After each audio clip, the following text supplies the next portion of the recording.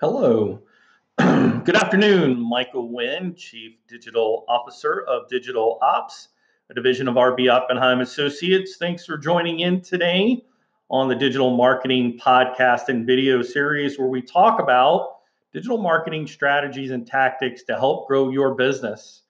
Today, we're going to talk about the business growth amplifier effect and how to avoid the too big, too fast trap.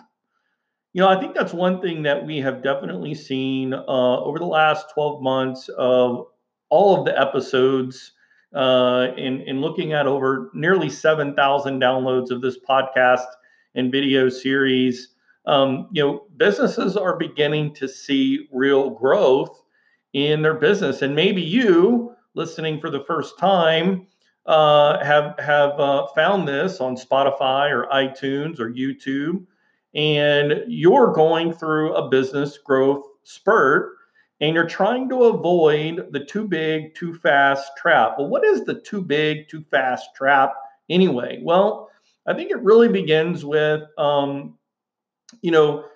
organizations and businesses who are enamored by, growing very quickly, seeing a huge influx in orders or opportunity.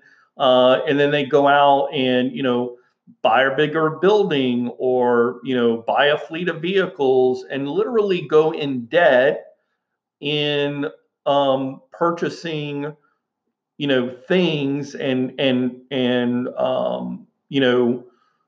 brick and mortar items that really begin to anchor and pull down your profitability, as well as add huge overhead and then stress to your business when you're in the middle of a growth spurt. So while the temptation is to buy big and scale, this episode is designed to maybe you think in a contrarian way about business growth. So let's jump into these 5 things to think about as you're going through the business growth amplifier effect and how to avoid the too big, too fast trap. So number one, I think, this was definitely something that, we learned and many businesses have learned as we went through this past year, reading the Traction book by Gino Wickman, and talking about your process, mapping your process, making sure that your service or your products, that you've got a mapped process for everything you do so that everyone that's in your organization is in sync and is like a well-tuned machine, that everyone is rowing in the same direction. And that really helps to create a strong foundation when you're going through a growth spurt, that as you bring on new people or try to add capacity, that things don't get off the tracks. When you've got that process in place, that really helps establish, bringing people in to a system of doing things, you can ensure that the new people, the new businesses that come on board with you who are buying your services or products experience the same experience as those who have been with you for 5 years, 10 years, 2 decades. And just remember that kidding, when you cut corners or when you take shortcuts, that is the quickest way to kill the great upward growth that your business is going through. Shortcutting and cutting corners is absolutely the thing that will derail and really work against the momentum that you've worked so hard to gain during this time. So again, ensure that your processes are mapped and just tight, a well-oiled machine. Number 2, okay, it's time to expand your team. There's no doubt that in any situation in a growth business, part of the equation is going to be human capital. And so when you get to that point, I think that what you're going to find is if you hire based on skills only and you bring that person in, you have a much greater likelihood that you could cause a disruption in the chemistry of the team than if you hire the new person based on core values. Again, it goes back to if your processes are tight and right, then you know that if you hire based on core values, it's pretty easy to teach someone a systematic way of doing things. I mean, obviously they have to have a basic core competency. We're not talking about, bringing the happy smiley person that has no no skills whatsoever. But when you're looking at that resume and you're face to face with that person, in the interview, when you know that the core values, that the characteristics of that person match your team, go with that first. Don't hire. And it's so hard because, so many times businesses who go through growth spurts, they hire to get warm bodies in the building to handle the processing of the orders. And ultimately that ends in a disruption of being able to get things done, or when things really start to heat up, the team crumbles because the chemistry is gone, or has been weakened because that new person that you brought in, their core competency, their core characteristics aren't the same as the team that got you to the growth point. So making sure that when you expand your team, you focus on core values and team chemistry and put a high priority on that. Number 3, a change in marketing. Okay, this is probably the biggest one that I think a lot of businesses struggle with is, they are so excited that, what they've been doing, that's brought them to the success that they've had so far, that they're just going to repeat that pattern over and over. Well, that's not going to work. You can't sustain that same growth pattern, consistently over the long haul if you're trying to execute and leverage the same old status quo marketing. So here's a couple of things that you need to think about that you may or may not have done to get your business in this sort of growth upswing. And here are really 3 sort of points. And it really boils down to these marketing tactics they're more of a long-term play. And I think it's important that when you're going through that sustainable upswing, it's really important because now you're taking on a much larger market share than what you had to begin with, right? I mean, that's what you've got, more clients, you've got more orders, so people are finding out about you. So you've got to have a much wider view and a much a greater reach and longer term play. And so here are the 3 things that you should focus on. Number 1, the search engine optimization. Number 2 would be having a podcast. And number 3, posting long form written content on LinkedIn. Those 3 things are really about a marketing plan that does 2 things. Number 1, the Internet of Things and the ripple effect of those 3 platforms kind of pooled together on top of what you're already doing in some of the stuff that has worked. Adding these 3 layers onto that will allow you the long-term play, because once it's produced and on the internet, it's there forever, right? We talked about this before in a previous episode that, yeah, maybe you had Facebook ads and Instagram ads, which, got you some instant kind of growth or, an injection of quick orders.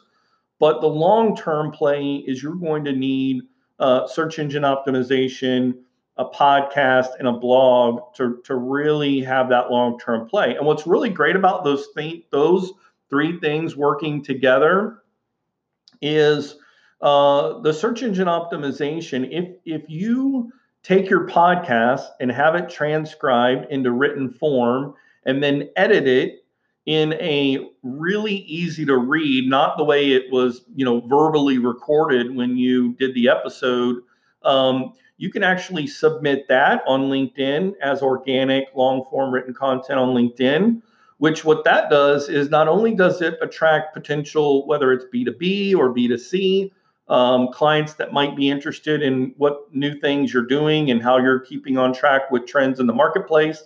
But not only does that attract new business opportunities, but it could also attract, and very likely will attract, new staff and new team members, because here you are, pumping up the volume and original content on a platform where people are thinking about career advancement opportunities. You've now got an opportunity to, again, have a greater market presence, a greater market awareness in your particular segment. And then you take that same long form that you posted, and again, we're talking about 1,500, 1,800 words. If you have a podcast that's about 20 minutes long, it's going to transcribe out to that length, which is perfect. You post that on your website in a blog, and then you hyperlink the keywords, like today's episode where I talk about marketing would link back to our core marketing page on our website. And that inbound linking and that frequency of that long form blog content on your website, that is an excellent way to ensure that your local SEO reach will continue to rise, but as well as global as well. Maybe your business is a regional or national or global business. You're going to need a frequency of long form written content that anchors back to, links back to core cornerstone pages of your website, so that not only do humans know your business is expanding, but the search engines know that your business is an authority and an expert on this particular subject matter that you are wanting to gain greater market share in. So again, we've talked about ensuring your processes are tight. Make sure that when you expand your team, that you focus on core values and team chemistry. Number 3, it's time to change your marketing or add on to or enhance your marketing efforts. And number 4 is finances and facility. Don't be confused or tricked into the shiny new thing of, man, we need a bigger building, we need more cars. Think about this, guys. The gig economy, we've talked about this on a previous episode. If you're not familiar with the term gig economy, it's really about individuals powering their own ability to be wage earners, or whether it's Lyft or Uber or Airbnb, like all the different things where individuals are leveraging their assets to bring on additional revenue opportunities. And so here's a statistic, if you are not familiar with. It is estimated that by 2020, which is right around the corner, 46% of the labor force in the United States will be powered by the gig economy, which means 4 out of 10 of the employees in an organization may work remotely or out of their own home or vehicle. And so that trend, it was 37% as recorded in 2018. So we've seen a nearly 30%, 20 whatever percent increase in gig economy powering the workforce. That's going to continue to happen. So businesses who are smart, who let go of control and say, okay, just because I can't see you working in your desk doing your job, if I have my processes in place and the right people on the team, I know that things are going to get done, and you don't have to have this fear of are they just sitting around watching Netflix and I'm paying them to do their job, right? I know that seems really old school, but I can't tell you how the traditional industrial model of cubicle world has really stopped many businesses from growing. And also, by buying a bigger building, you're taking on additional debt, and maybe getting rid of debt is how you actually got to the growth upswing and momentum that you're in right now. So I think that's really important. And then number 5, this is really important as well, and that is looking at your hardware, software, infrastructure. So when you're looking at, okay, number one, we need to make sure that all of our, processes are documented. When you're looking at a SaaS product, or software as a service, think about this.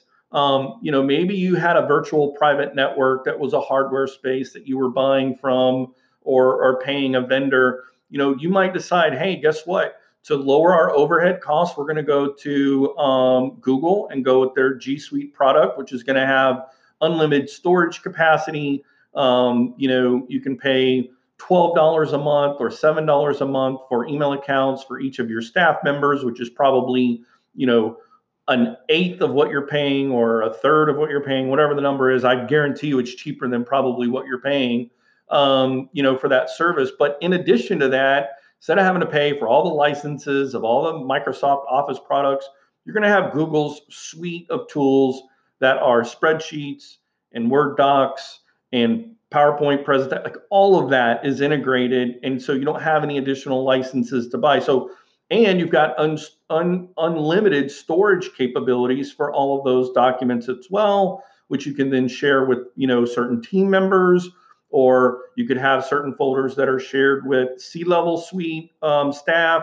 So all of these sort of metrics or all of these infrastructure, web-based platforms allow you to scale the team without having to invest heavily in additional infrastructure and hardware costs. Now, I think the other thing that you want to think about as well is, do you have a project management tool, whether you're looking at Active Collab or whether you're looking at, some of the other, project management tools like Slack or, there's so many different ones out there that are great. Whichever one you choose, having a web-based tool that can allow your team to work independently, but then also give your supervisors or C-suite the ability to kind of understand where the project is without having to pick up the phone or holler down the hallway, hey, what's going on with the so-and-so project? Those types of infrastructure things can help, again, go through that upscale, go through that process of growth for your company. And I think lastly, too, with regards to infrastructure software, would be a CRM tool. If your company has not looked at a customer relationship management tool to be able to really make sure that each customer or each constituent, however you look at the people that you do business with, who are the backbone of your growth spurt that you're going through, you need to make sure that they're in a process or a systematic touch point, whether it's, hey, every month we're going to reach out and say thank you or talk about new services or just provide added value content to educate you on how to get the most out of your relationship with our company, or how to get the best or how to improve your life by different ways to use the product or service that they've got that they've purchased from you. So again, that last point is looking at hardware, software, and infrastructure, thinking about tools and platforms, whether it's the G Suite or the Google Apps platform, or project management systems like Active Collab or Slack, or and then also considering your CRM product, again, whether it's Civi CRM or